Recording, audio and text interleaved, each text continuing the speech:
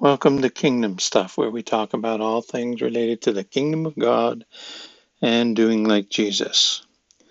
Well, recently I was driving down the road coming home from work and listening to the radio, where a lot of times on these talk shows, they're talking about all kinds of things, related to politics, and they were talking about China and Japan, Russia, all these different countries, and how Mexico, the trade situation with the tariffs, and what effect that might have on us down the road here in the United States.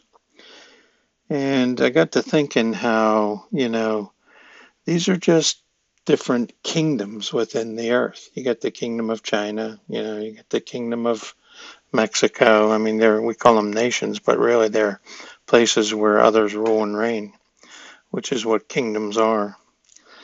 And if you look at that, it doesn't look too good. And as a matter of fact, Jesus, when he was taken out into the desert to be tempted by the devil, took him up on a high place, and in an instant, he showed Jesus all these kingdoms in the earth and said, "These are mine.